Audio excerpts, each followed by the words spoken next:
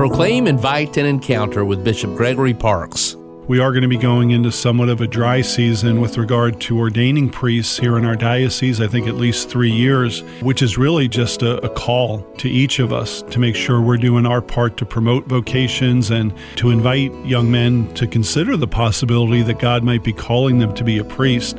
The future looks very hopeful. We have a good number of men who are currently either in college or early in theology. They'll be continuing to come along. We just took over 20 men to the seminary in Louisiana for a come and see weekend. I think there were about 125 men from different dioceses around the southeast that attended that weekend. And then in our own diocese, we do have different events that we invite men to come to learn more about the priesthood. And one of those is the St. Andrew dinner, where they get to have dinner with the bishop and a few of our other priests. The hope would be that at least one or two would eventually lead or come to the point where they would complete an application and apply to seminary. It's a process of getting to know them and accompanying them on their journey and to see ultimately what God is calling them to do.